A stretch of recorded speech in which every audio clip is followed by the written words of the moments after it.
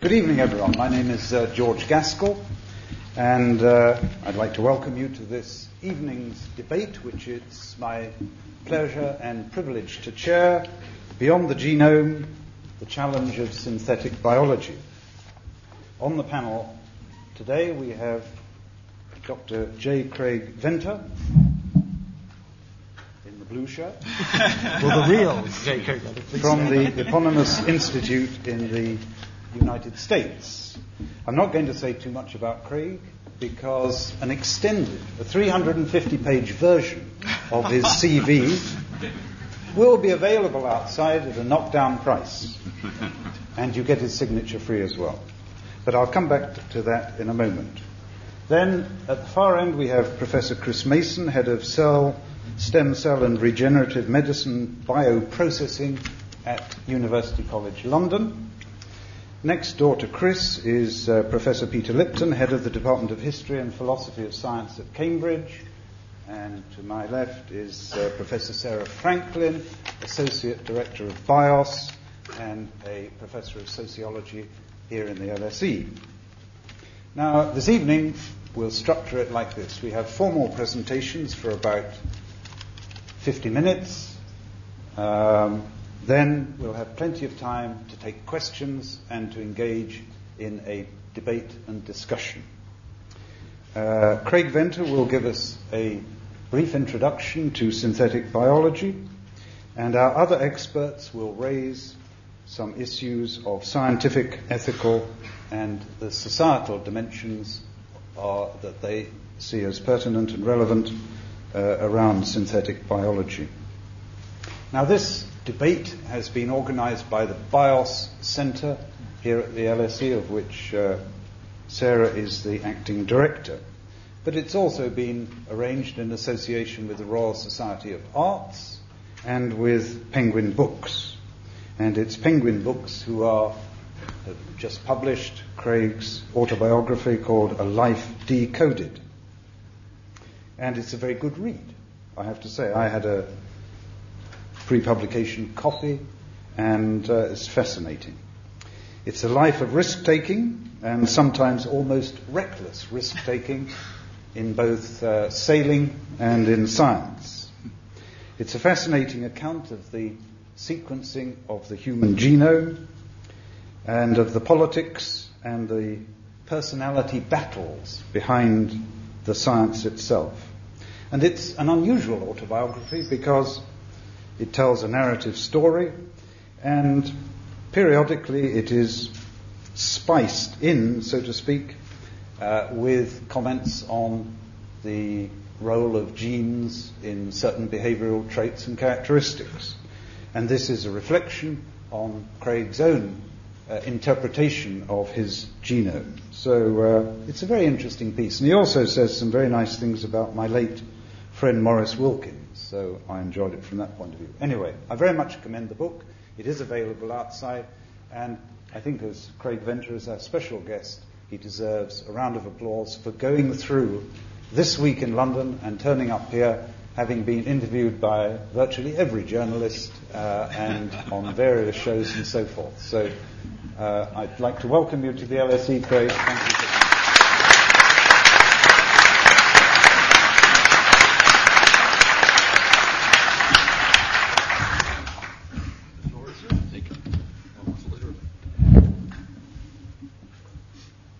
Thank you very much for the kind introduction, and I appreciate very much the invitation to be here to help shed some light on this exciting new field that probably has a far more provocative title than it should have. I think if scientists, including myself, thought about the public implications more, we've thought of a much more benign title. But scientists also want to be accurate with what they're doing. Now, synthetic biology is a very broad field, and you can take a dozen scientists in working in different aspects of it, and they would all define it differently. We're actually working in a subset of synthetic biology that I call synthetic genomics. And I thought I'd give you a little bit of origin of how we came about doing this work. So it actually started back in 1995. Some of you might recall We sequenced the first genome from a living organism in history in 1995. That was Haemophilus influenzae. It had about 1,800 genes. It was very exciting for the first time in history to try and look and describe the biology of a complete living entity by looking at its genetic code and trying to see what we could say. It was actually very frustrating at the time because about a third of the genes are of unknown function, and we had great difficulty in describing the life of the cell based on its gene content. Shortly after that, still in 1995, we sequenced the second genome. Clyde Hutchison at the University of North Carolina had been characterizing Mycoplasma genitalium and thought it might have the smallest genome of any self-replicating organism. Thus far, he's correct. It only took a short period of time to sequence that genome, and that was also published in Science in 1995. This genome only has about 560 genes. Comparing these two resulted in the first comparative genomic studies in history, because we now had two genomes, two different species to compare. And as I've done throughout my career, I've asked some very simple and basic questions. If one cell needed 500 genes or so to live, another one 1,800, some in the thousands, and now we know from our own genome, we didn't know at the time, we have 23,000 genes. Was there a smaller set? Could we define a minimal operating system for life? It was actually an extremely naive question because, in fact, we know now we cannot define a minimal operating system for life, or we can't define the minimal operating system. We can define a minimal operating system. That conclusion came to us with the third genome that was done. It was from the first archaea, the first autotroph. An autotroph is something that makes everything it needs for its own metabolism. There's no organic compounds that it relies on. CO2 is its source of carbon. Hydrogen is its source of energy. It generates its cellular energy by converting CO2 into methane into cellular proteins. So to ask these questions, we thought, well, we would find ways to knock out genes in mycoplasma to see if we could eliminate some of them. And we devised a technique called whole genome transposon mutagenesis. It just rolls off the tongue. What it is, transposons are small pieces of DNA that randomly insert in the genetic code.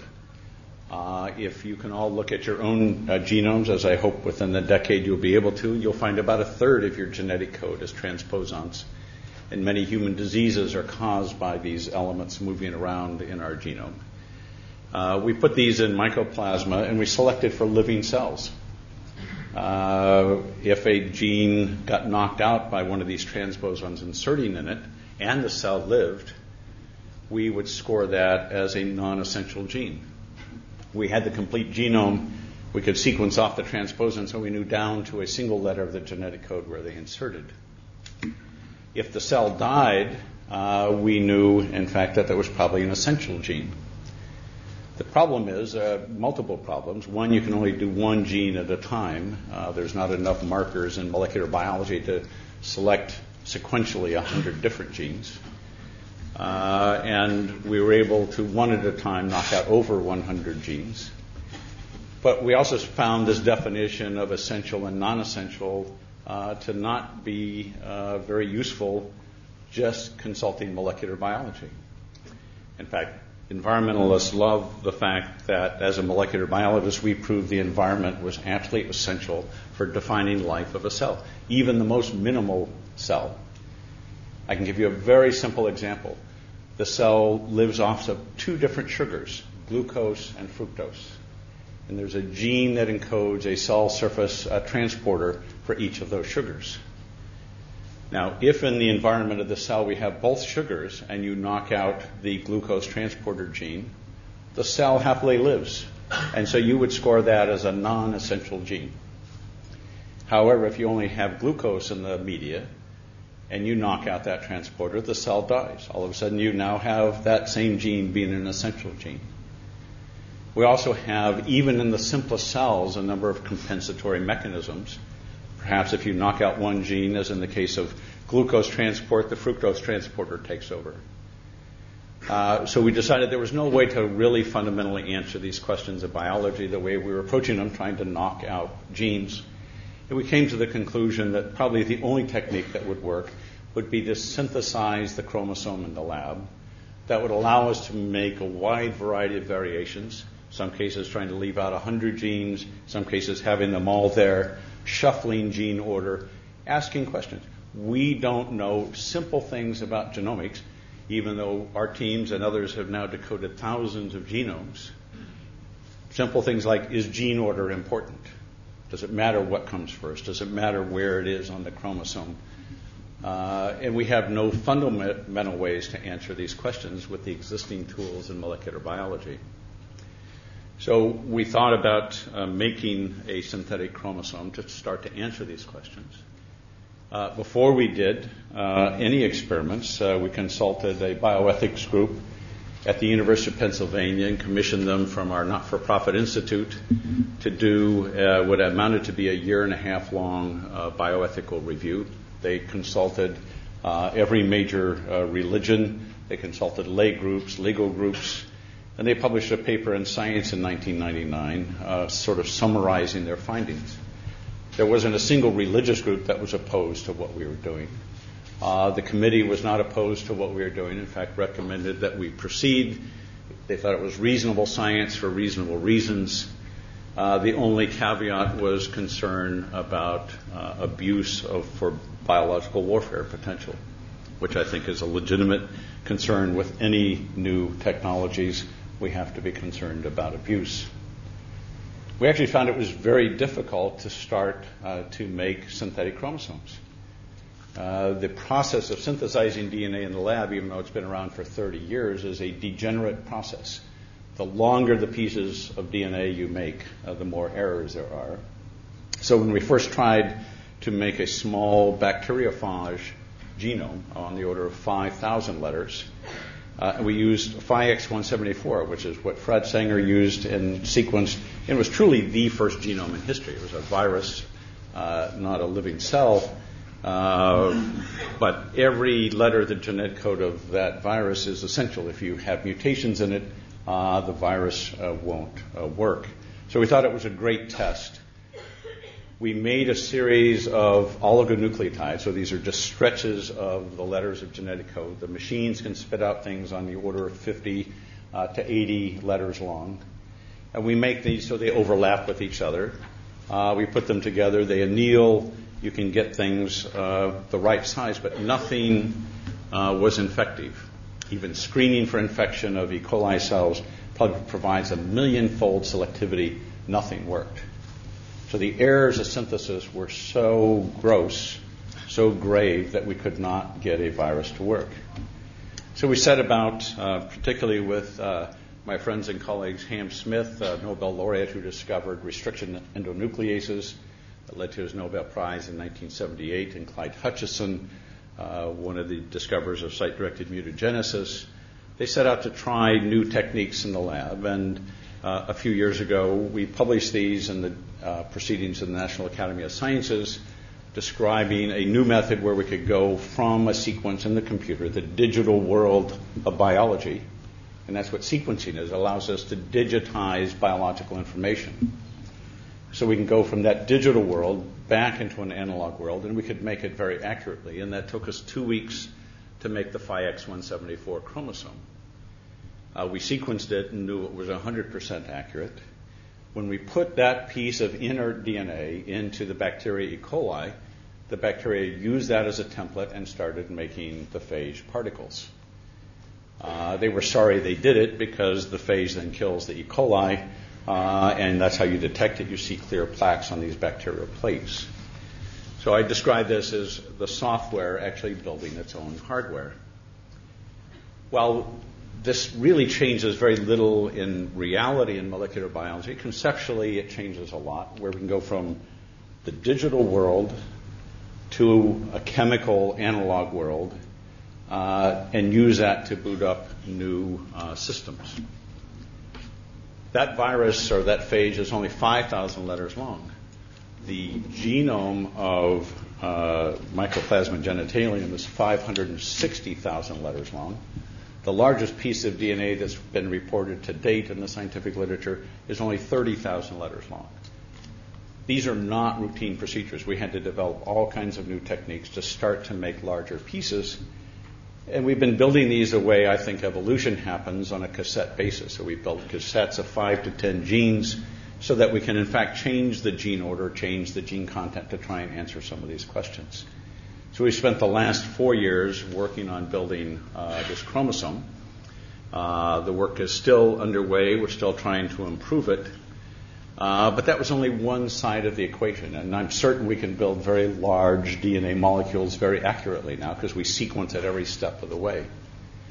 The big question is, what do you do with this inert chromosome? It's just a chemical. So we had another team working simultaneously on a new way to boot up chromosomes. And you can view these as chemical software.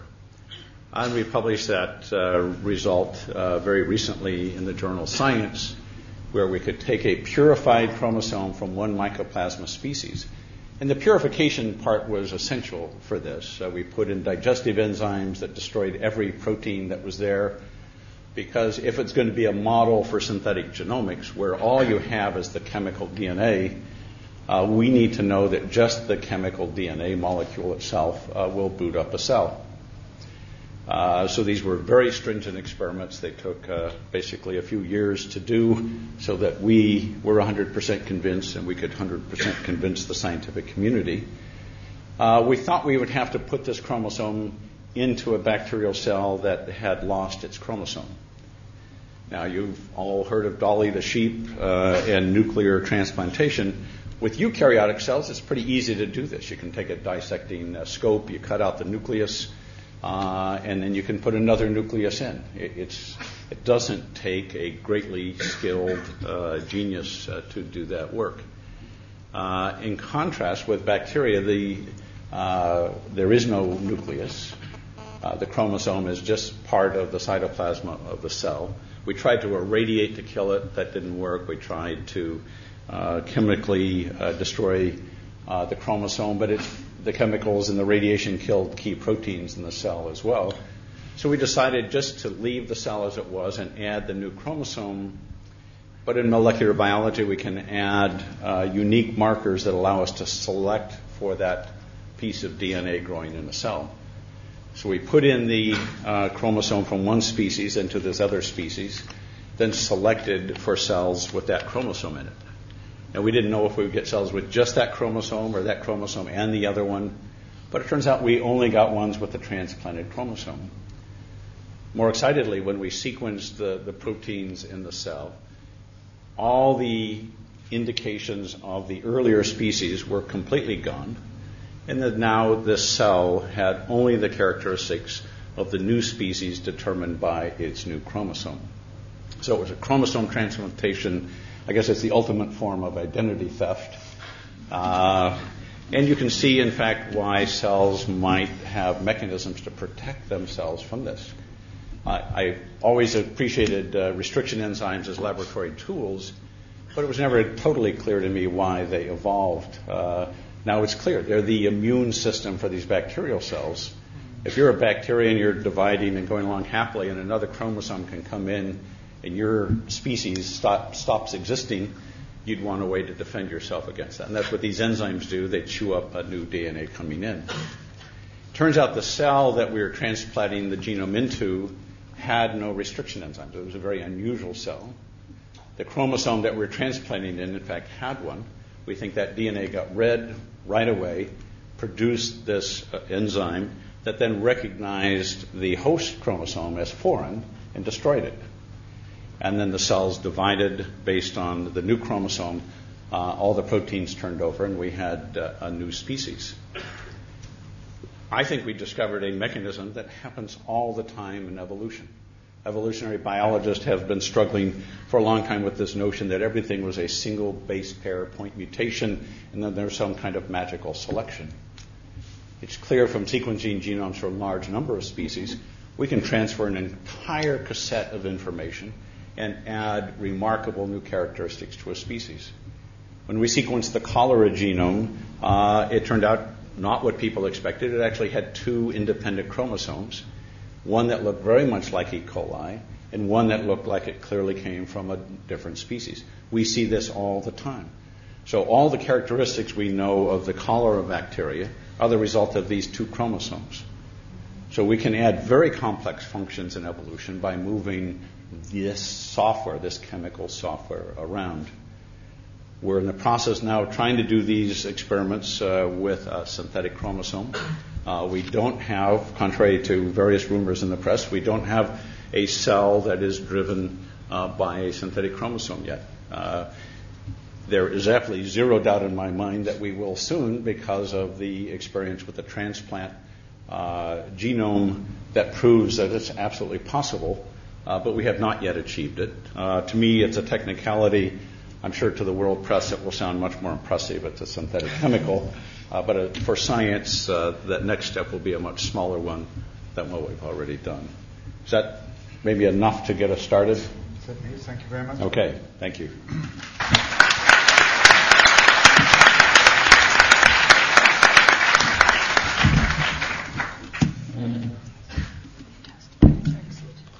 Fantastic start. Brilliant. Okay, I'm going to show a few pictures because picture tells 1,000 words, or whatever the saying goes. So I'm going to talk about the translation, how the work of great scientists like Craig will be moved into the public arena so that everyone can benefit from them. It's not just a scientist's toy. No, it's a PC. Right, so what's translation? Translation is basically taking science, in the particular example here, taking something in the lab done on the microliter scale, that's a thousandth of a mil, and converted to a 20,000 litre fermenter, which is the middle picture, to make a drug such as erythropoietin or growth hormone. And this is a very successful industry. This is biotechnology as we know it today. Why translate synthetic biology? Well, the fact is there is a lot of unmet need in a number of key areas of global significance: healthcare, energy, environmental cleanup. And at the moment, we don't really have scientific answers to these. And therefore, if we're going to use synthetic biology, we need to scale the technology in order to deliver it safely and in a cost-effective manner. So there really are 2 approaches. Craig talks about the bottom-up approach: design an organism, or design an organism and build it. The alternative approach is to have an existing organism and modify it, but modify it not just slightly, but in a very major way for a useful purpose. And I'm going to briefly talk on those 2 areas. Is synthetic biology a whole new area, or is it just a continuum of where we've been going for a long time? It's a good question. Fermentation and process engineering, making a beer, has been going on for thousands of years. Recombinant DNA, that is making recombinant proteins like growth hormone, has been going on ever since Watson and Crick's days of discovering it some 50 plus years ago. And now we have synthetic biology. This is just a continuum of complexity, but nevertheless a continuum. What we learnt brewing beer, we can use to modify plants to make human insulin, and I'm sure we'll use to engineer cells that can add, say, 2 numbers together. The process isn't too complex. One needs to design some sort of biological system. The beauty of this synthetic biology, is that we should be able to predict whether it will work or not before we actually manufacture. When we're happy that it's going to work, we'll design the DNA, as Craig has just mentioned, grow the organism, and then deploy the system to accomplish the function we wish to have it do for us. It's not a million miles away from electronics. Draw a circuit. In this case, this one is simply to operate a motor. Select the components, which is what Craig talked about. If they need a fair few, assemble them on a printed circuit board, and away you go. That's what we would like from synthetic biology. Very different from the experiments we've done to date. But can biology behave the same as electronics? Biology has a lot of inherent variability. It's not that predictable. It's not that robust. There's a lot of physical variation in the actual biological processes themselves.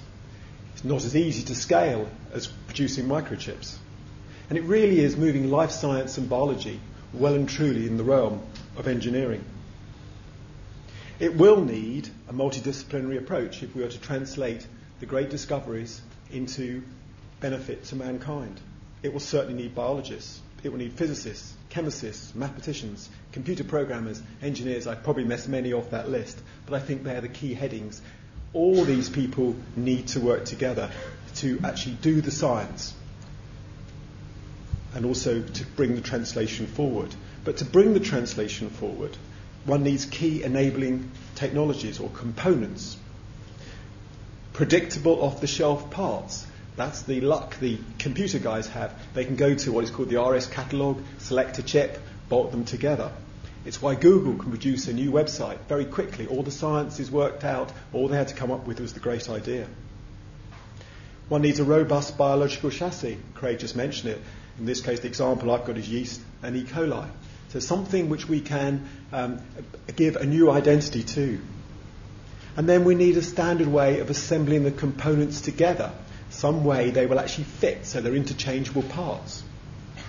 And open source availability and development would also help the field along greatly.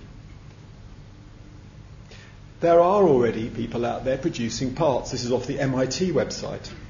This is very much like the RS catalogue I mentioned earlier, where you can find electronic components, except these are biological components.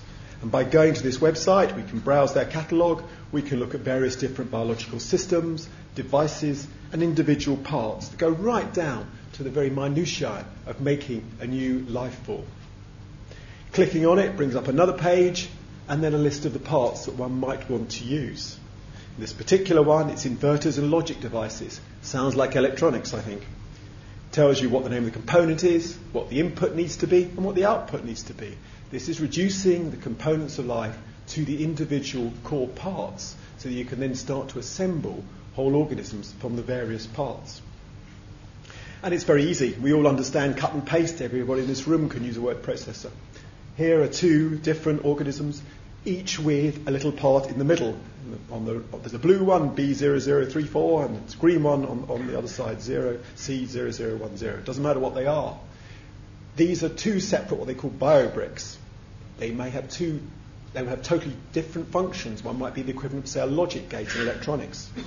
You want to put the two together, snip the blue one out, and add it to the green one by making a break in the DNA strand. This is a ring of DNA. It's what Craig just spoke about. And combine the two together. In skilled hands, half an hour's work. It does take a while to learn the technique, but it's not that difficult.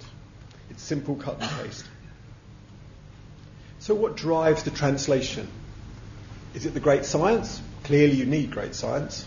But you need a combination. You need the technology to be pushed forward by the scientists, by companies, but you also need people who actually want the technology, the market pull. It's a growing area.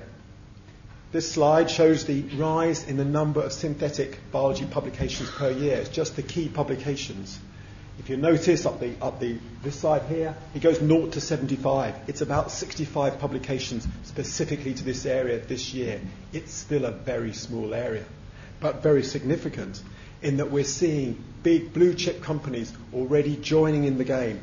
This is a consortium called the Synthetic Biology Engineering Research Centre, which has DuPont, General Electric, HP, Merck, Microsoft, Sun. They all want part of the action, whether they're big pharma, electronics, or IT. They can see the potential in synthetic biology, albeit at this moment in time a very, very small area compared to other areas of life science. The cost of the technology is also dropping. Craig talked about making genes, adding the base pairs together. In 1990 it was about $12 per base pair. Today it's under $1. This is the belt and braces, or rather the picks and shovels, I should say, of how this technology works. The fact the cost is coming down will enable more companies to enter the space and universities and academics to do more research. It's a growing market. At the moment, the reagents market, that's the materials we use to make these new organisms, is around about 600 million, with synthetic genes being about half of that. It's predicted at about 10 years' time it'll be about 3 billion. The interesting thing to notice here, it's all about the tools. It's the Levi Strauss who made the genes for the gold rush, not the products, unfortunately, at this moment in time. We're still very much at a tools state. The commercial landscape today, we have tools companies, which I've just talked about, but there aren't many. Product companies, this is a high-risk, high-reward area. And there are companies out there, such as Craig's and others, for example, making new drugs for malaria that will be affordable in the developing world. But there are very few of them. And the underpinning technology, however, is there. It's very strong. It's the whole of the biotech industry. Many companies in the space underpinning the technology. Patience is a virtue. Technologies don't get to market that quickly. We've all heard of monoclonal antibodies, actually discovered in 1975 and really not commercialized until the mid-1990s, some 20 years later, when Herceptin arrived on the scene. Today, it's about a $20 billion industry, about 20 FDA-approved products, and another 200 in clinical trials. It took a long time from 1975 to the present day to get that sort of leverage on the scientific discovery. And this is true, in fact, for all biotech platform technologies ever, period. So we need to be patient on this one. Synthetic biology is still a very, very new area. For my last few slides, I'm going to talk about public buy-in. The stakeholders we discussed earlier, the biologists, chemists, computer programmers, engineers. But say for a medicine example, we need the patients to have buy-in. We need the healthcare providers and also the taxpayers who will fund a lot of the underpinning research. We also need companies, regulators, founders, all to join in to really push it forward and move the technology into the marketplace. Public buy-in is essential. We've seen this before. We saw it with Prop 71 and human embryonic stem cells in California. With that buy-in, it turned the regenerative medicine sector around and pushed stem cells forward all over the world. You cannot successfully commercialize if public opinion is negative, as we've all seen with GM crops in the past. I'm going to end with just a couple of slides. The Gartner hype curve. Gartner developed this curve. Up the margin of the side is visibility, public visibility. Along the bottom is time. When new technologies come out, there is a huge amount of hype, a lot of excitement. No one knows really what they can do, but everybody wants in. And we see this fantastic peak to a summit, and then disillusionment sets in. It doesn't quite do as much as we thought it might. There's not as much money to be made. The science isn't quite as advanced as we thought it was, and we drop down into the trough of disillusionment. But out of that comes a slope of enlightenment and a plateau of productivity. We can all identify technology products that fit this Gartner curve. The internet, for example, first time round, shot up the curve, lots of hype, and eventually went bankrupt in about 2000, 2001. And now we're going back up the curve with real products like Google and iTunes and things like that.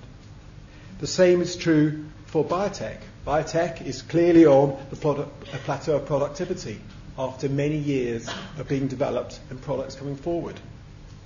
Synthetic biology, I would argue, and Craig may think differently, and I'm prepared to discuss later, is that it's still going up the hill of the sort of technology trigger, still very much on the hype curve, not delivering yet, but a lot of excitement. And the reason there is that the science at this moment in time is all very wonderful. It's fantastic, it's very exciting. But the translation isn't keeping up with the science. Can we deliver? And that's the key thing. It's all very well doing great science, people want outcomes. That's where their money goes. And so we need to balance this such that the translation is equally big. And so we have a sort of seesaw that's level. Great science coming in, not being wasted, and going out as great translation into real products. My last slide. It's possible to deliver synthetic biology products quicker by collaborating earlier. Traditionally, biotech has come up with a lot of great research, possibly done in academia, possibly done in a company. 8 to 10 years goes by, they describe a molecule, and then they translate it. They spend another 8 to 10 years.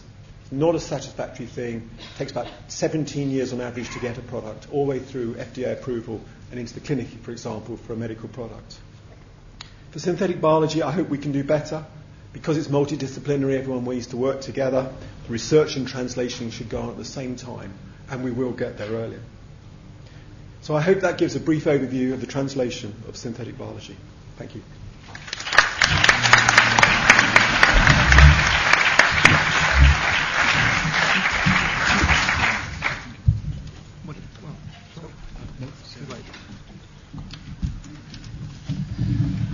Okay, so first let me say how very, very pleased I am to see so many of you here this evening. And my thanks to everyone who worked extremely hard to pull this event together. In particular, I'd like to thank Sabrina Fernandez, our center manager, and also our partner in this event, the Royal Society of Arts. Annabelle Huxley and Penguin Books have also been crucial in pulling this together. And of course, we owe particular thanks to Craig Venter for his request to come speak at the LSE. As many of you know, the bioscience agenda is of increasing importance to the school. And I'm very glad that this is becoming much more widely recognized.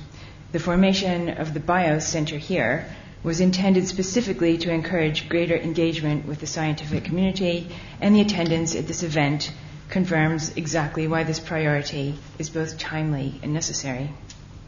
But what kind of priority is this?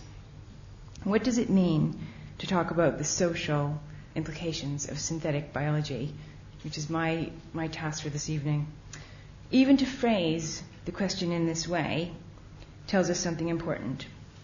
It reminds us of the way we tend to think of science and social implications as two separate things. But what science studies has told us for more than 3 decades is that this can never be true. We can never have a science that's outside the social.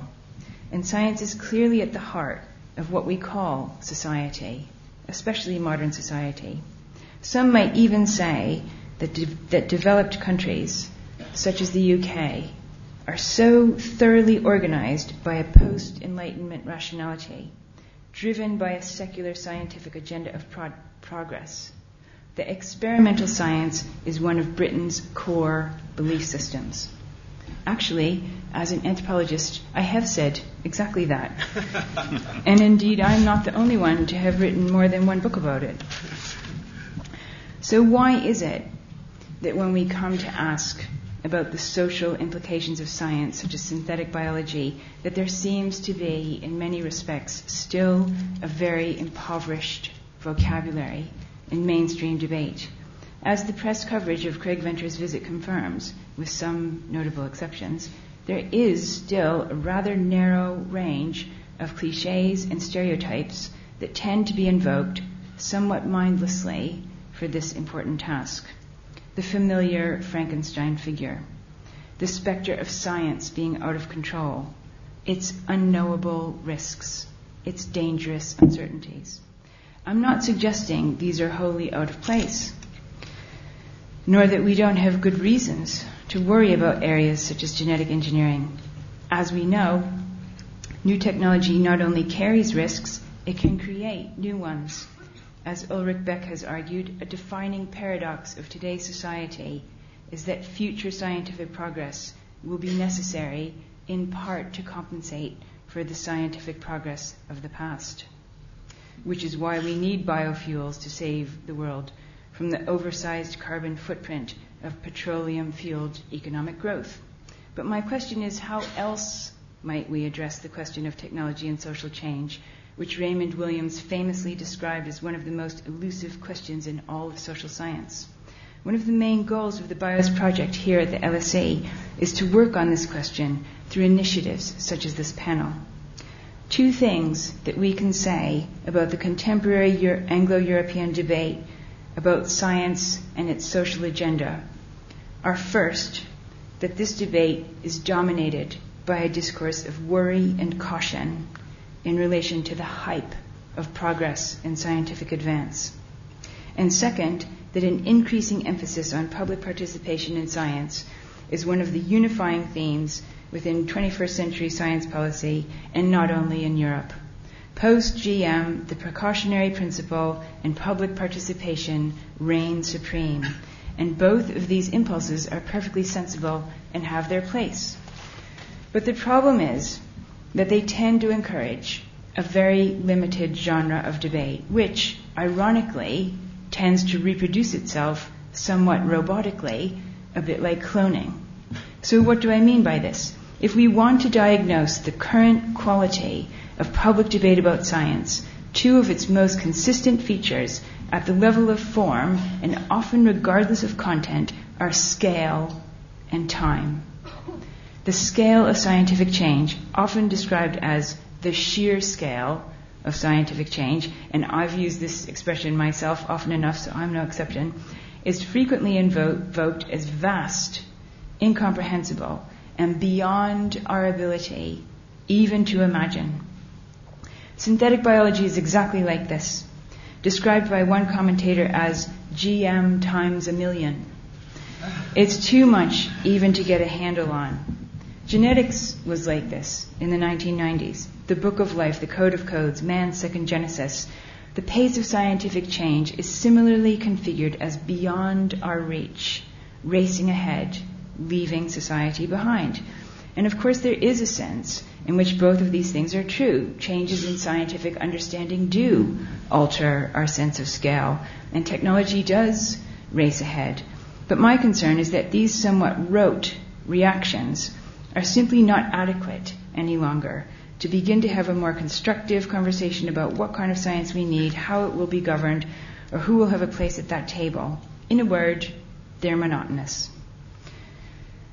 They are the call to which a particular kind of response is always heard, and that response is containment. As in, if synthetic biology is so vast, so fundamental, and so fast, the answer must be to attempt to contain it. My concern is that the inflationary language of scale and time through which scientific futures are depicted, what I'm calling the vast and fast paradigm, can be misleading. Because paradoxically, technology also isn't racing ahead.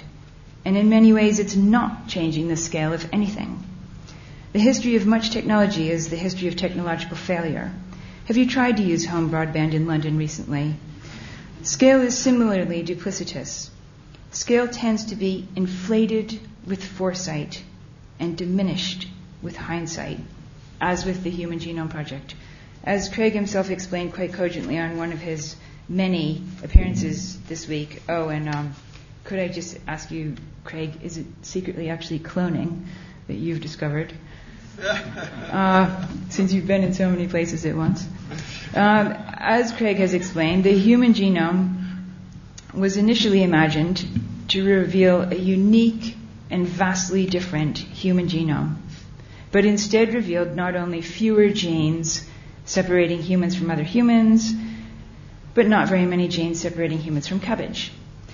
But the genome, this human genome, as we now know, and as Craig explains in his book, was a bit of a stitched-together genome, a strategically negotiated genome, a draft sequence that was more a triumph of diplomacy than a long-awaited masterpiece of scientific discovery, which came later. And now, in 2007, we're already in the post-genomic phase of epigenesis, with new models to explain how DNA is told what to do. And the point of this is to remind us what we already know about scientific progress, that it relies on a very standardized form of storytelling with a rather limited set of starting points, metaphors, plot lines, and denouements. And science is not innocent in this process. Scientists need stories to support their work, stories they tell to funding bodies, governments, venture capitalists, and the general public. Without the right story, their research cannot survive. And as Chris has shown, these stories are often deliberately inflated. They're designed to fuel expectations. But the area of stem cells is a very good place to look for a debate about the role of hype in science. Within the scientific community, there's an understandable caution about overhyping the field of human embryonic stem cell derivation in particular, so that inflated expectations do not create a bubble that will burst and set the field back by decades, as arguably happened to tissue engineering in the 1990s. On the other hand, there's a genuine need for treatments to common, severe, and currently incurable conditions, from Alzheimer's and Parkinson's to diabetes and cystic fibrosis. So this brings us to hope, which is really what's at the heart of what we're talking about when it comes to the justification for scientific progress. The fact is that when we put together hope for a medical cure, or a technological solution with the possibility of science to provide one, we have a very powerful equation. We have a very powerful social technology. And this is especially true when we talk about terminal childhood diseases, global warming, HIV and AIDS, cancer and heart disease, or malaria. The key paradox at the center of the public debate about science is that social hope, the very same social hope that fuels much technological innovation, exists in a constant tension with the enforcement of strict limits to scientific innovation.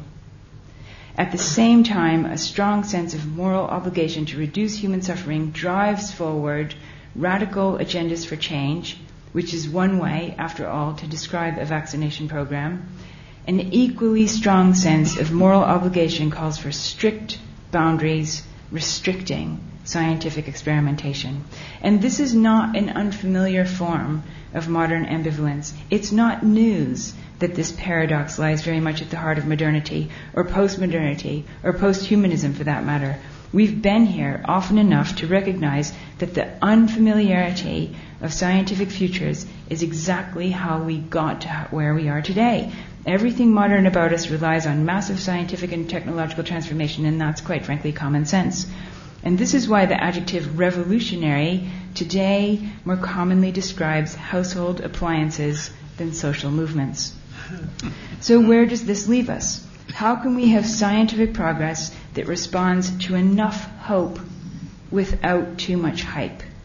What is the form of scientific governance that allows revolutionary change to occur within agreed upon limits? In what form will public engagement with science further these ends?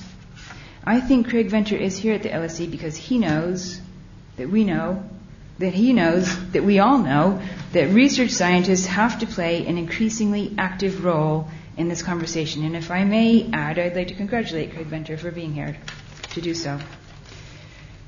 So in my experience, it's when we take a different kind of time and a different kind of scale to address these difficult questions that we're more likely to have something other than a very predictable and often a very polarized discussion about new, challenging, and unfamiliar areas of scientific innovation. In contrast to the scale of the vast, the fast, and the incomprehensible, it's much more useful to begin with the specific and the localized. And in contrast to the time of speed, blur, and racing ahead, it's much more useful to take the ordinary and quotidian time of conversation or dialogue, such as this one, to allow us room to think. I'm very pleased we're here tonight to have a conversation of this kind about an area of science we can at least learn a little bit about before addressing it as always, already, remote, separate, and suspect. The deceit of the science and society formation is the gap between those terms that very phrase always reproduces. The social study of biomedicine, bioscience, and biotechnology may not be quite as elegant a formulation, but it does what it says on the tin. It offers an empirical way forward based on what we already know, instead of a caricature of where we are based on what we don't. Thank you very much.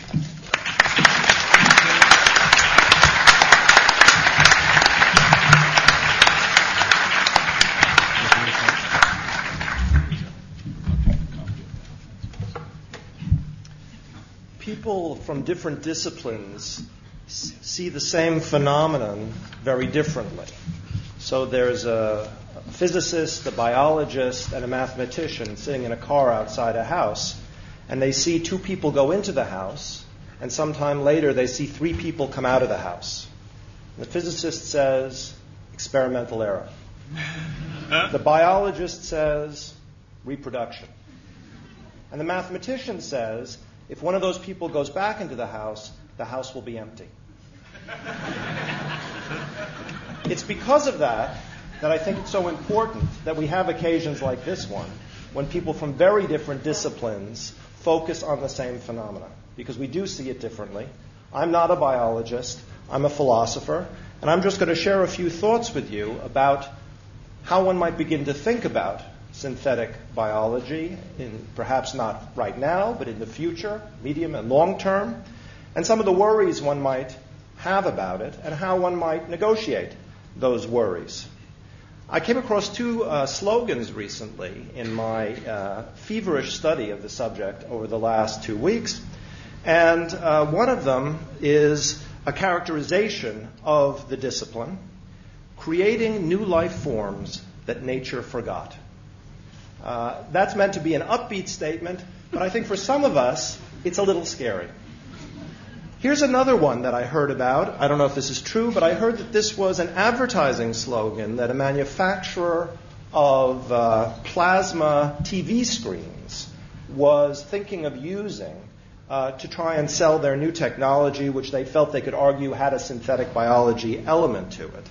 And the slogan that they considered, that the advertising firm considered, was live organisms in your television screen to give you a livelier picture. And what they found when they tried that out is that people did not want to have a screen like that in their home.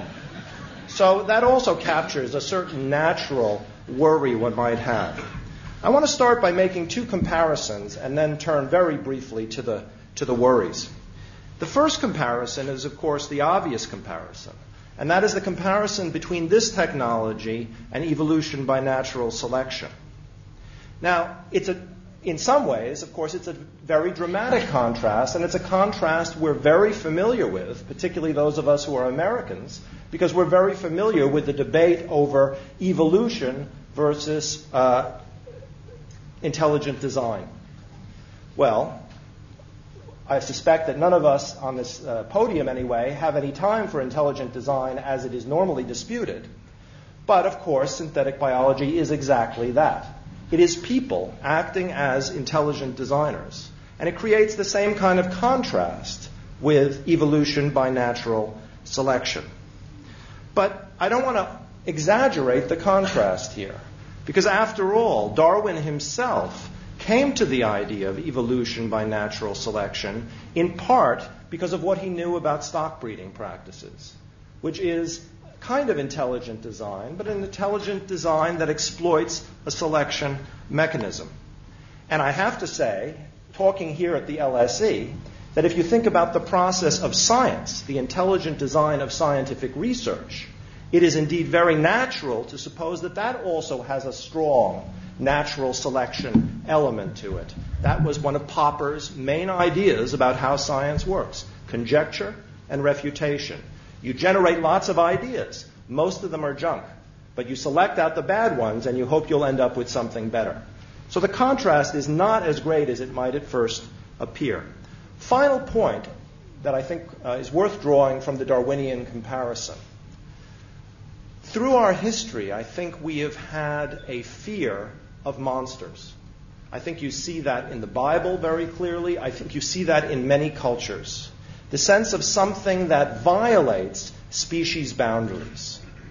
But I think that one of the things that Darwin has done, or ought to have done if more people appreciate what Darwin is really about, is that Darwin has broken down the notion of species as immutable, unchangeable elements, and so may make us more comfortable in the longer term with monsters. All right, I want to turn very briefly to some of the obvious worries that you may have about synthetic biology. First, and this is, I think, pretty obviously the most serious worry, but I'm not going to say much about it, is the physical dangers of this technology in the longer term. We're used to the dangers of all kinds of technologies, the unintended consequences, the intended consequences of evil people. But in some ways, this technology is particularly scary. Unlike nuclear technology, this technology will, I think, be, relatively speaking, very cheap and available to many people.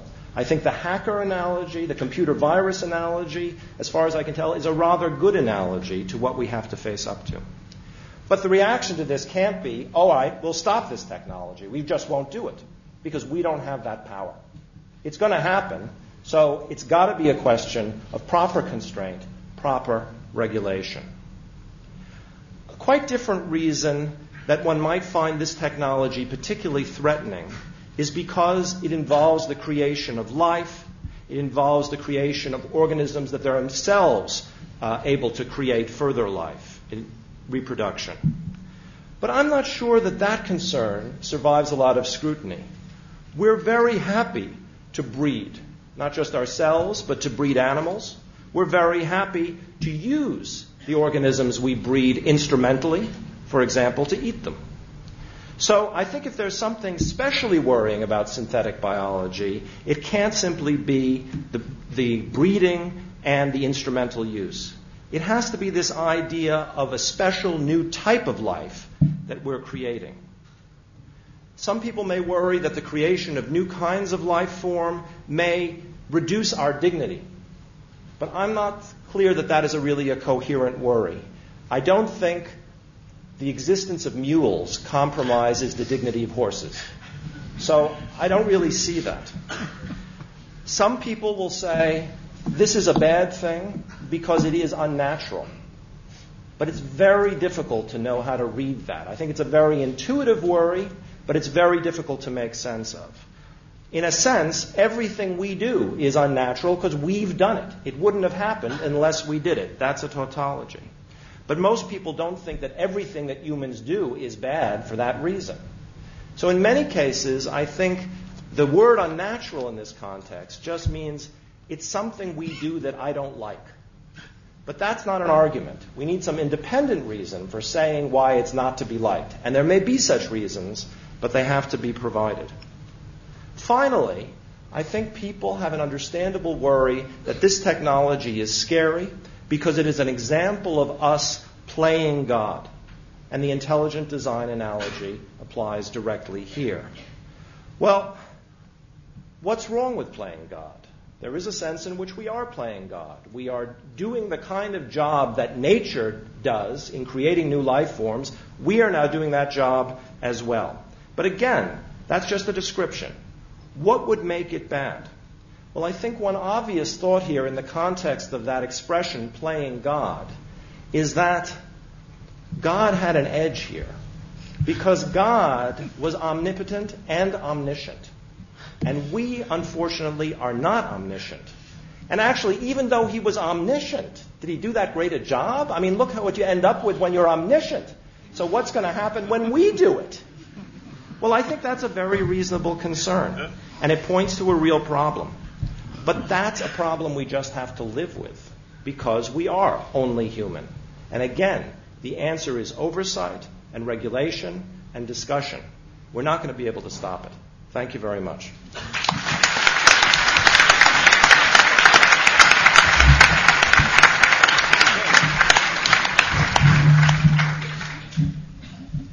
Splendid. Thank you very much, colleagues.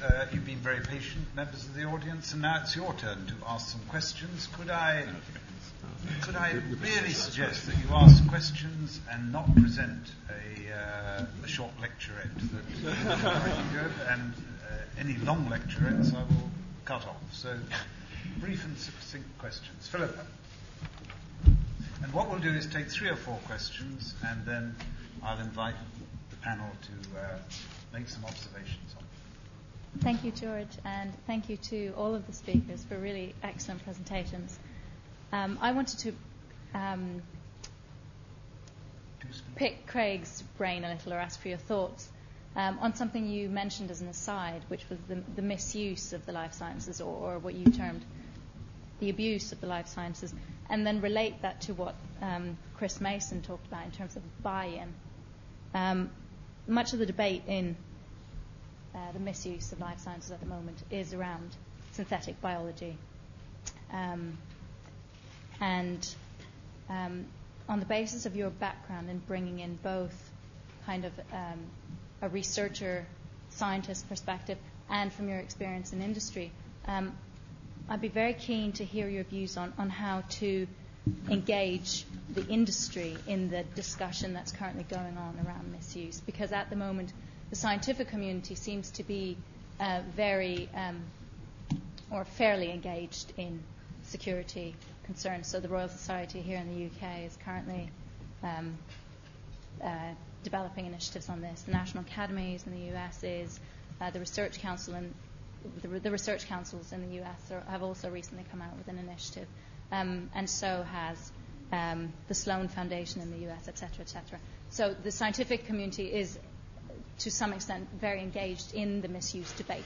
But industry is absolutely, completely absent, I would say, almost. And I wondered if you could share some of your thoughts on how to engage industry in this debate. Thank you. Next question, please. Gentleman in the second row.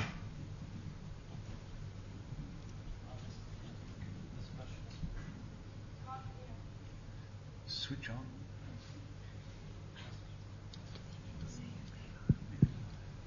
You might like to say who you are, just to briefly. You try. Yeah. Testing. Okay. Yeah. This question is posed for Dr. Venter, and this is in perspective of the new election in the States. Embryonic stem cell technology went on at least the political limelight in January 2004, and from January to June 2004, human embryonic stem cell technology hit the scene. Do you think that there's a chance for synthetic biology to hit the political scene and come into the political arena?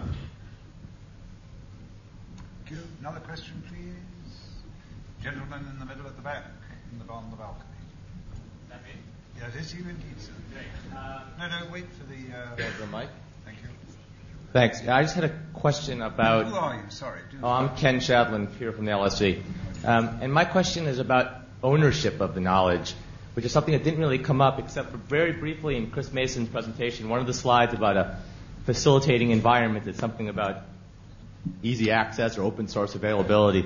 And I'm just wondering sort of who owns the knowledge and how the structure of ownership affects or is likely to affect future sort of subsequent innovations and patterns of knowledge creation and, more importantly, knowledge use. Thank you very much. Final question in this respect, the gentleman at the back.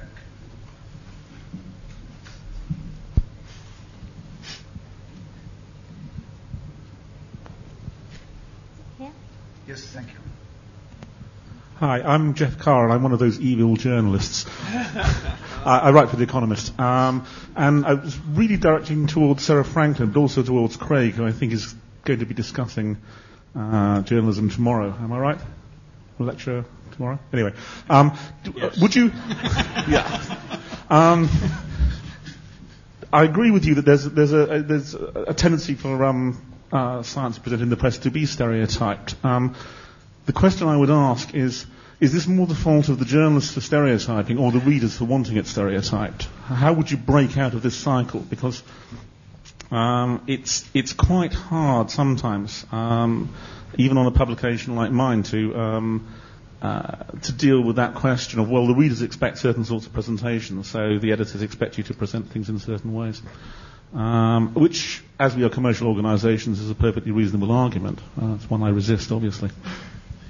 Right, thank you very much. So we've got 4 questions. We've got getting industry involved in biosecurity.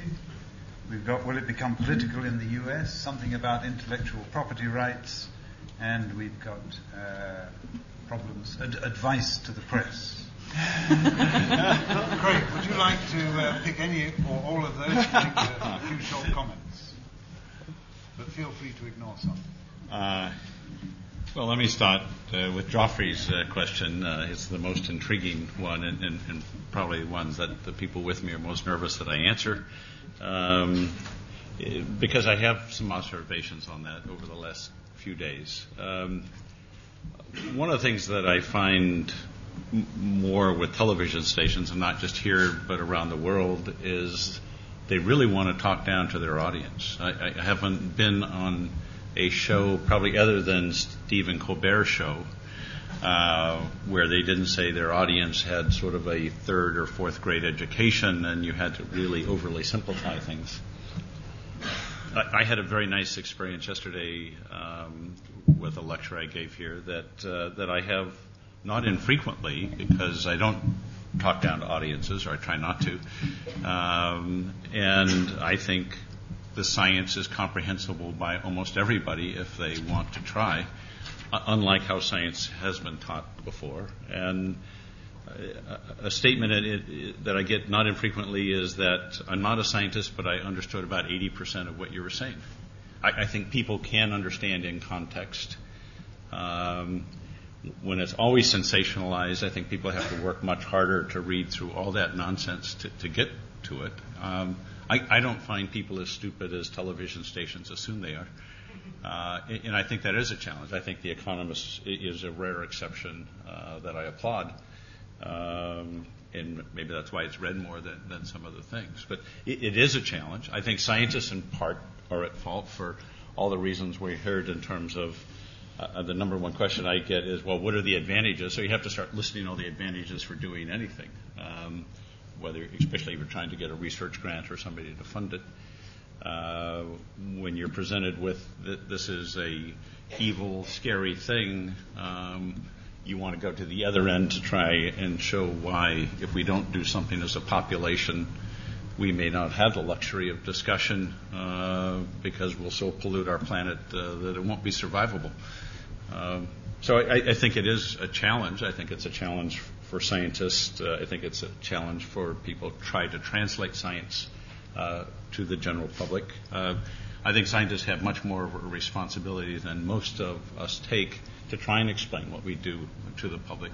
And that's why sessions like this I very much appreciate, where there can actually be a discussion and a dialogue versus, as with one of my BBC interviews, people screaming at each other. I can do that with the NIH or somebody in private without any difficulty. So, why don't I quit with that one before I get myself in trouble? Okay, that's fine. Chris, would you like to talk about any views on biosecurity industry? I'd like to pick up on the political scene one, actually, because I think that's a topic very much in my camp. Address the other issues. Yeah, because of the human embryonic issue and the and Bush in 2001. I think, first of all, there's an underlying right that the public pays for the research, and therefore they should have products that come out at the end of it. Scientists need to deliver more than novel science which we publish in fancy journals. There needs to be real benefit to mankind. And I think the problem was in the US was that the president was out of step with the population circular of California, where 70% of the people who voted on Prop 71 obviously voted in favour. And they really weren't voting for the science. There was no tick in the box for I want to support stem cells. It was really, I want to support cures, I want to support jobs in California. So it was really the value of the science is what the population was voting on. And I think that's the same is true for synthetic biology. If there is real value to be had in it, such as environmental issues, such as health issues, say we can develop cheaper drugs that work fantastically well and are affordable in the developing world, then synthetic biology will move ahead very well. If it's something that just the idle rich can buy and purchase for enhanced cosmetic looks, whatever else, no, it won't do so well. So I think we as a sector need to keep the population and everybody with us. I don't know if you'd like me to comment on the political arena as well. A lot of these were addressed to me. I'm willing to at least try to answer them.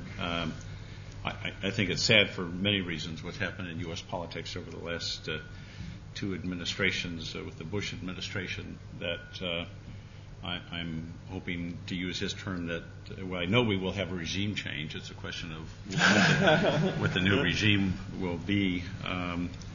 Individually, I'm hoping that it will be Hillary Clinton, who is actually very, very scientifically literate and addresses these issues. And I'm hoping that synthetic genomics and the implications for it actually come up as part of the election process. In fact, she has in fact mentioned it in discussions with me in one setting already because of what we're addressing with it, trying to find alternative fuels, alternatives to taking carbon out of the ground, burning it, and putting it in the atmosphere. I'm actually quite disturbed by anybody who's seen my lectures over the last few days. I'm having to change my slide every few months on how much carbon we're putting into the atmosphere. It started out at 3.1 billion tons a year. It then changed to 3.5 billion. I just had to change it to 4.1 billion. It looks like it may be accelerating. the carbon load of the environment may be saturating, we could reach a point of catalytic change with our planet. I'm an experimental scientist. I don't want to see that experiment done. And so my view is any technology that offers hope, potential, reality for coming up with alternatives for renewable fuels should be one of the number one priorities of modern society. And I think that discussion is beginning to happen. The stem cell debate will go away if we get a democratic administration. The stem cell debate has nothing to do with science. It has to do with abortions. And so, you can take any social thing and follow the piggyback responses of where it leads to, but fundamentally, the stem cell debate is an abortion debate, not a scientific. It's also we haven't delivered yet. We need to deliver. We need a success. But every technology needs. Gene therapy is a good example. If you can deliver a success, the rules change. NIH has it's spending $20 billion with very little delivery. So I don't think a new field like stem cells has to immediately. I think we need to deliver. But it's the industry might have to. So. Peter, could we pick up the intellectual property rights? I mean, it was 1980 that it was decided that it was possible to patent life forms. Was that the Chakrabarty case? I mean, do you see any problems? I'm actually not going to answer that question, but I would like to make a brief comment about the politics and about the journalism. Is that all right? I'm sorry about that. I'll leave that to maybe Sarah will take that one. But very briefly, I wanted to say about the politics that I do think it's very important to take into account cultural variation. The reaction is going to be different in different places. I think we saw that very clearly in the differential reaction in the United States and in this country about GMOs.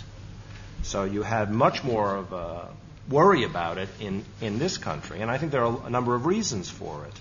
You had a history here of foot and mouth and BSE. You have a much more interest in green issues here, I think. You have a hostility to agribusiness here that you don't have to the same extent in the States. And I think in the States you have more confidence in regulatory bodies and in technology generally. And I think if you don't take those factors into account, I mean, I agree with Craig about abortion in the stem cell case, but in this other case it's many factors. You're going to misjudge your audience.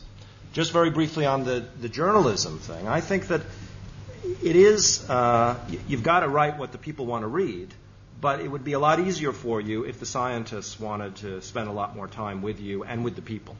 But I think there are pretty obvious reasons why that has been so difficult. One is very simple. It's that most of the scientists I know anyway are really driven people. They are driven to do the science, and they don't want to do anything else. And so it's just very difficult to get them to give up serious time to do this other stuff. The other reason is that I think they find it a little bit threatening.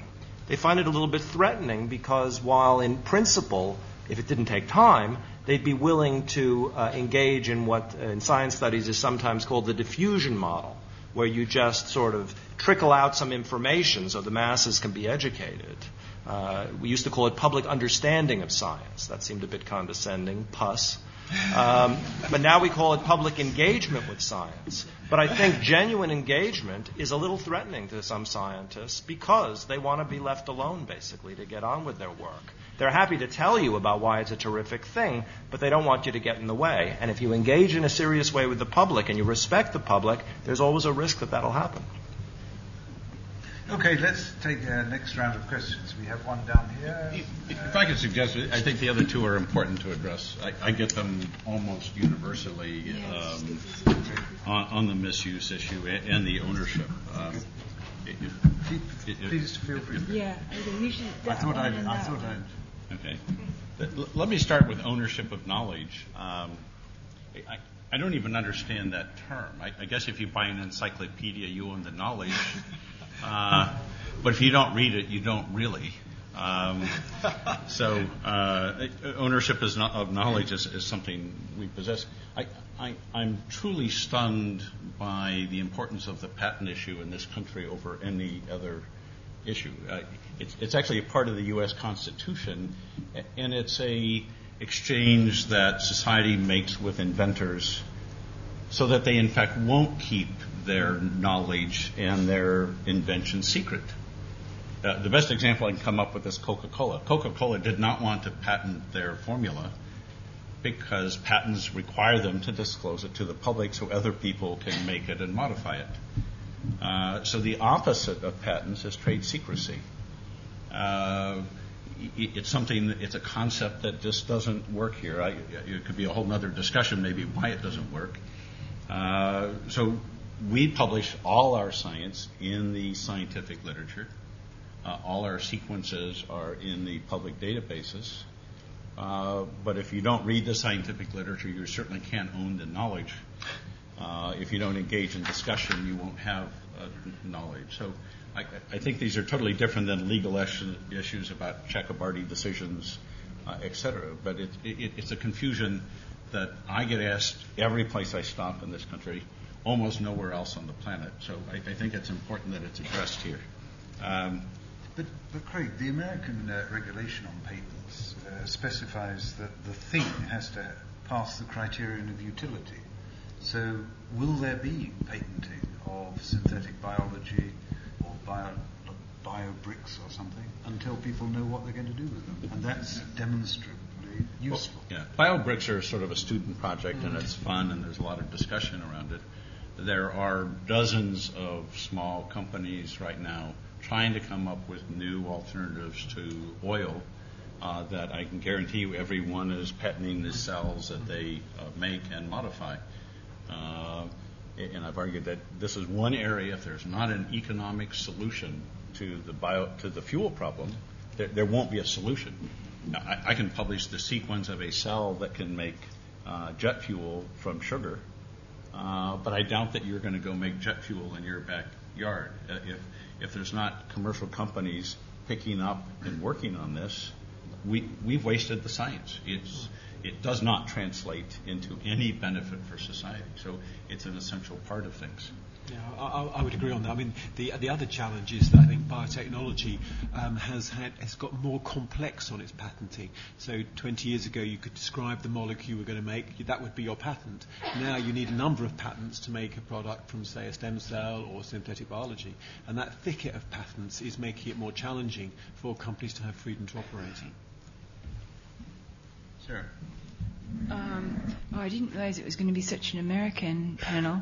But anyway, here's the American talking to the other American.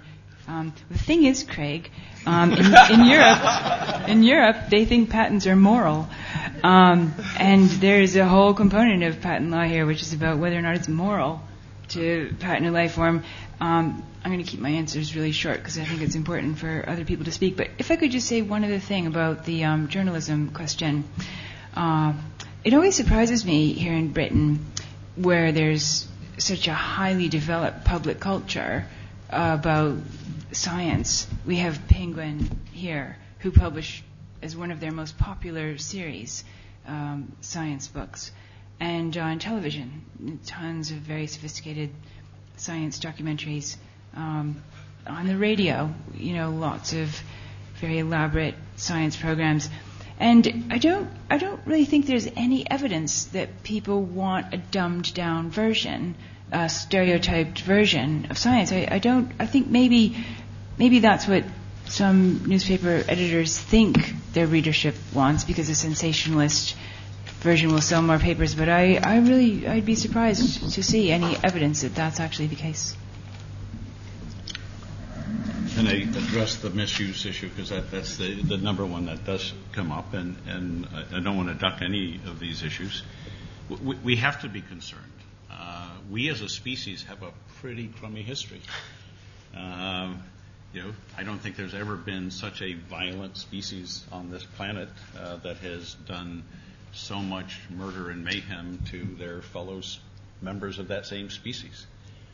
Up until very recently, the U.S. government, the British government, and the Soviet Union, the former Soviet Union, were putting millions of dollars into making bacteria and viruses that kill lots of people.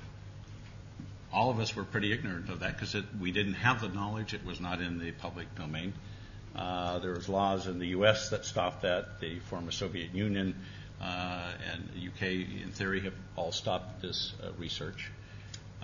We have the threat of terrorism. There was a review with some of the discussion in the U.S. With the Sloan Foundation report that my institute and MIT participated in, that yes, there is potential for people to make viruses and bacteria, but that as you look down one that you mentioned in the news here is, I thought it was hoof and mouth disease. I thought only politicians got foot and mouth disease. That there's literally thousands of labs around the world that you could go to their freezer and get that virus. Nobody would go to the complex expense of doing this. The good news is with 6 billion people on this planet, we don't have daily events of bioterrorism, even though any farm can produce anthrax or any of these horrible things that we hear about. That doesn't make me sanguine about humanity. In the report that I just talked about from the Sloan report, I think there are important laws and rules for governments to pass so that we don't get frivolous uses of. We had a newspaper here that sent in a small sequence similar to smallpox. It didn't even match it exactly, and made headlines because some company sent the oligonucleotides to their home.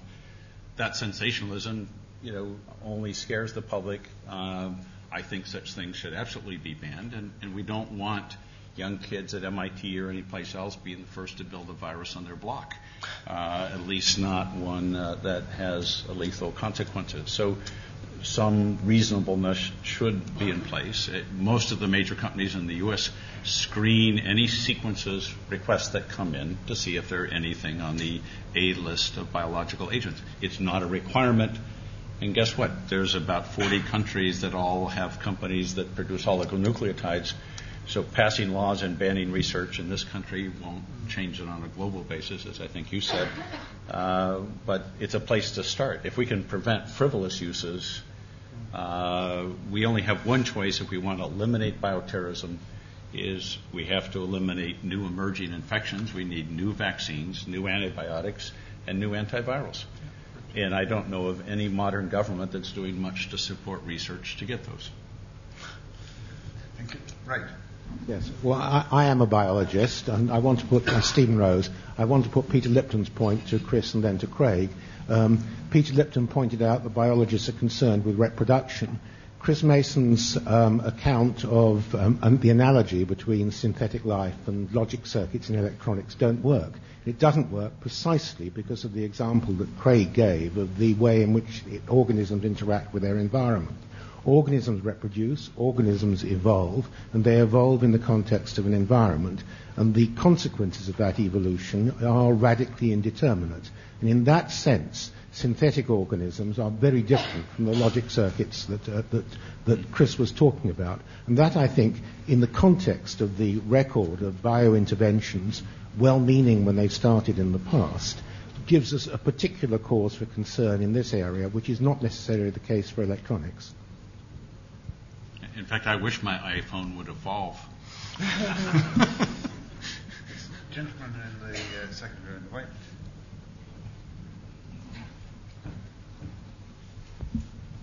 Thanks very much. My name's Steve Yearley. I'm from the Genomics Forum in Edinburgh. I suppose I want to just ask about the implications of what Chris was saying about getting public buy-in. I mean, it seemed to me that, in a sense, you're talking about, trying to have a kind of a public debate or a public participation. But on the other hand, you've already made up your mind what the outcome is. So the public buy-in sounds a bit like persuading the public that I know what's right and they'll just come along behind me. And then some of the worries that Peter was talking about, I mean, some of them may be exaggerated or not, but surely if there's going to be a kind of public discourse or a public engagement about this, then to view it as just a way of getting public buy-in threatens to be at least self-defeating or if not sort of inauthentic or, insincere. And the lady in the fourth row.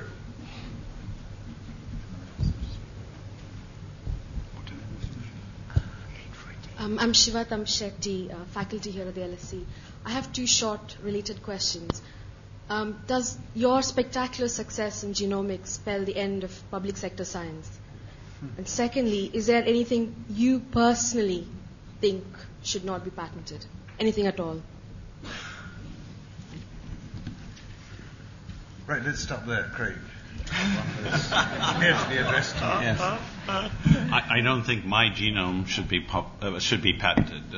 I discussed it once, and then my mother called me and said she had something to do with the invention. So I don't think anything should be patented unless it leads to a commercial product for public good. I think people tried the large-scale patenting of genes. All the companies that did that trade for less than their cash value now. So fortunately, that experiment is over. I don't think the 6 million genes that we discovered in the oceans around the world that many countries wanted to own and patent and restrict should be patented, which is why we put them all in the public domain and published in the Journal of Public Access of Biology. So I think there's lots of things that should not be patented. I feel very uncomfortable with the Chakrabarty decision and the notion of patenting naturally occurring organisms. I think, though, the same arguments don't apply to synthetic genomics. It's pretty hard to argue that, we didn't design and create this invention in the lab. So it may be patenting a life form, but it's certainly not one we discovered in nature. I don't remember what the first part was. No, that's fine. Why don't, Chris? Would you like to answer Stephen Rose's? No, definitely. I think it's a very, very good question. I think that was an argument that was put up certainly in the 70s and 80s in the biotech industry, that you could never grow bacteria with an insert, say, to make a drug, anything other than by hand in little bottles in a lab. And in fact, history has shown us that it's fully automatable. You can grow them by robots, and that in roller bottles, without any human intervention, because they grow so reliably. So we can work out how to grow things. We can modify them, albeit in a small way at the moment. And that is how all our biopharmaceuticals are actually manufactured. So the fact that we've done it to a small extent already suggests that we may be able to do it in the long term. I take your point about environment. We need to work that out, but it can be done, and that is the basis of our whole industry today. I'd like to also say something in reaction to Stephen's question. I want to disagree slightly but agree mostly. The slight disagreement is that I think there is a sense in which the analogy holds, because I think it holds for all technologies. All technologies are exploited and used and misused in different environments, and the effects they have are very sensitive to those variation in environment. So there's a level in which I think it works. But the reason I mainly agree is because I think there is a tendency in all this talk to a kind of genetic reductionism. We're supposing that, Craig was very good about that and talking about norm of reaction, but there is a tendency to think once you fix the genome, you fix the organism, you fix its behavior, you fixed its effects. And that is seriously mistaken.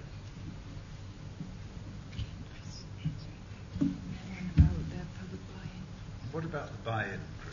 I think the buy-in ones is again an equally good question. If we go back to Proposition 71, the reason it got passed was that not so much because of the science, as I said earlier, but it's because the patients got behind it. People like Michael J. Fox, for example, Christopher Reeve, and it really was the promise of cure. And part of getting Proposition 71 was I think there was something like 60 or 70 patient groups actually signed up to it. Now they have got influence in how that $300 million a year is spent. So I take the point about, we've already made our minds up, the scientists, to go ahead, but I would also argue that through these initiatives there is an awful lot of public control on the direction that we ultimately go. If I could add to that just very briefly, I think public buy-in is not a great term. I'm not here to convince you, so you'll vote for me and make me the mayor of London or, the head of genomics here. I consider it public education. I think the public has a right to know what's happening on the forefront of science. I think it's unrealistic to expect everybody anywhere to buy into a notion of what we're doing. Some may just not like it. You may be happy using oil and don't want to change, or you may just be worried about the technology. I think scientists have a responsibility to explain what they do to the public, especially if it's funded by the public. My work is in part funded by the public. The Department of Energy in the U.S. funds it, but it's also funded by major foundations and by our own organization, and now by a biotech company. But I think every scientist, whether they're bothered with taking the time to do it or not, has that obligation. So I don't like the term buy-in as much as I'm trying to get you to own the knowledge.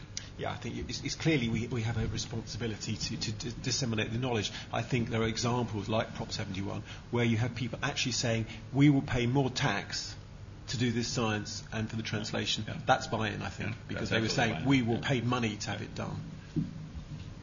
The second part of the question, if I remember, was, is there any future for public sector funded research? Yeah. I mean, I'm very struck, Mark Cantley will correct me, Maurice Lex will correct me if I'm wrong, but in the European Commission's 7th Framework Programme, I think something like 50 billion euros will be spent over 7 years, and it's estimated that that's only about 5% of the R&D spend in Europe. So public sector, I mean, the idea of public sector being a major funder of scientific research, at least on this side of the Atlantic, seems to be an idea of 20 or 30 years ago. The reality is very different. When societies go through cycles on this, it's true in the U.S. now, the government funds less than 50% of the basic science research. Before World War II, it funded maybe 5%, rose up, and now it's falling off again. But absolutely, there's a critical role for public funding of science. My view is just done very badly. You know, we have this great notion of peer review, that if our peers are reviewing it, only the best things will get through. In the U.S., a lot of good things do get through, but new ideas are almost always killed off. My institution has very major public funding, but all the new ideas, including what we proposed to do the first genome, the peer review process said it won't work. As soon as we showed that it worked, we got millions and millions of dollars to do all kinds of pathogens and genomes. I was lucky that I had an alternative source to do that experiment. How many thousands of scientists every day get shut down with brilliant ideas that could help change science and society because our conservative funding mechanisms don't want to take risk and do anything new? I've been arguing in the U.S. that the $20 billion a year out of NIH and other places, that instead of celebrating the few breakthroughs that we get, we should be really angry there's not 10 to 100 times more from all this taxpayer money that's being spent. We have to find a way to do it better. Yeah, I agree. It's very hard to fund blue skies research. It's same in the UK. Absolutely same. Okay, we have a gentleman at the back. Well, we have a number of gentlemen at the back. I do apologize. But one who wants to ask a question. My name is Jim Kennedy. A question about how to enhance the public buy-in. And this goes into a question of ethics, notably in the application of gene therapy. It seems to me that a lot of the public anxiety about gene therapy arises from a false understanding of risk. It seems to me that the only really legitimate area of concern about risk in this respect to gene therapy is with respect to genetic, not somatic. If this illusion were dispelled, would that not serve to enhance public buy-in? Sarah.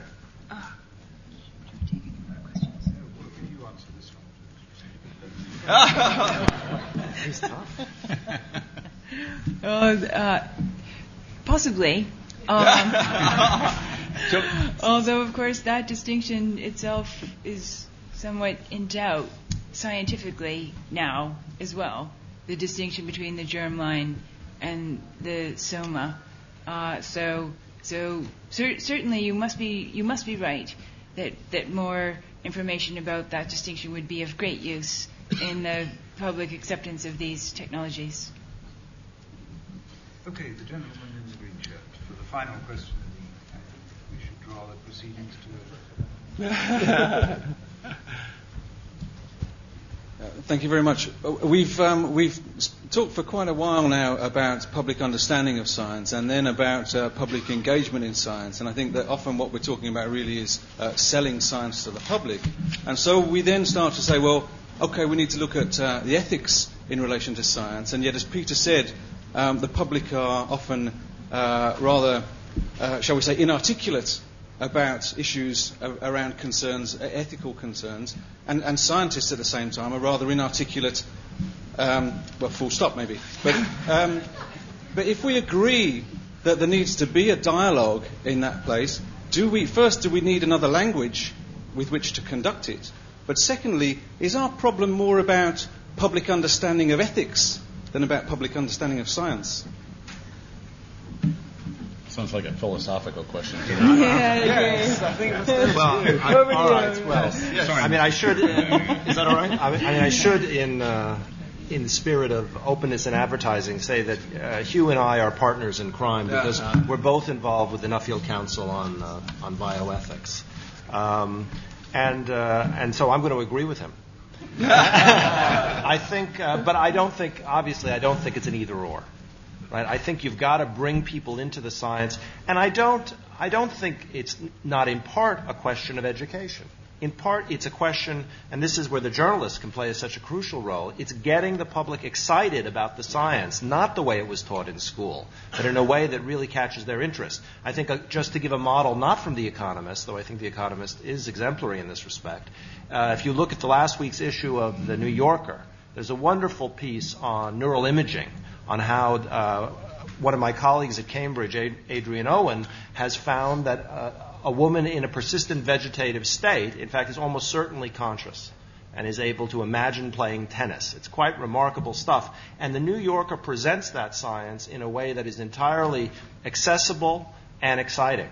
So I think it is possible, and that education is part of it. But that alone is too much of the diffusion model. There's also got to be an interaction. And I think that interaction has to work both on the scientific side and on the ethical side. We all have plenty of ethical intuitions, but most of us are not good at articulating them and not good at working out how to bring them up against each other so that they produce friction and so one's forced to make revision. That's the key to ethical reasoning. We all could use a lot more training, and that would make us, I think, engage better between scientists and the public. So I'm completely with you on that one. Mr. Chairman, if I could just add to that very briefly. Implicit in your question, either deliberately or not, is the assumption that scientists themselves don't ask ethical questions. And I totally disagree. It's not just the public or bioethicists that ask ethical questions. We asked for bioethical review because it would bring in broader groups and broader discussion than the scientists on our team could have. We don't represent all major religions on our scientific team, for example. I don't know a scientist that doesn't start with asking ethical questions themselves. I think that's one of the biggest misnomers about science that the public has. That's something I would like public buy-in on. Yeah, and if I could just add really briefly, I don't actually think the confusion is about ethics. I think partly the confusion is about science and this constant assumption that science has to be some sort of rarefied expert domain that people don't know anything about. I mean, so many of the basic principles and some of the most advanced areas of science come from agriculture, livestock breeding, things that are very quotidian, very normal, very much a part of everyday lives. I think the idea that the public are all uneducated and the scientists are all inarticulate is hackneyed. I always feel a bit sorry to use that phrase in London, but it's out of date. Right, on that point, ladies and gentlemen, I think we should draw the proceedings to a close. I have one or two minor announcements, maybe totally important announcements to make, actually. Craig Venter is going to be at the RSA tomorrow talking specifically about science and the press. It's a public meeting. And the RSA is between here and Charing Cross Station on the Strand. And I think if you drop down if you're walking towards Charing Cross, sort of halfway down, you go down some steps. I believe it's John Adams Street. And they have a very nice lecture theatre there. And that's at 1 o'clock tomorrow if you'd like to drop in. Second announcement, thank you very much for coming along. And I hope you've enjoyed this evening as much as I have. And I think special thanks to Craig Venter, to Peter, and to Chris, and to Sarah for, I hope, not ignoring any of your questions. They did, I think, get answered. And so can we give them a round of applause for their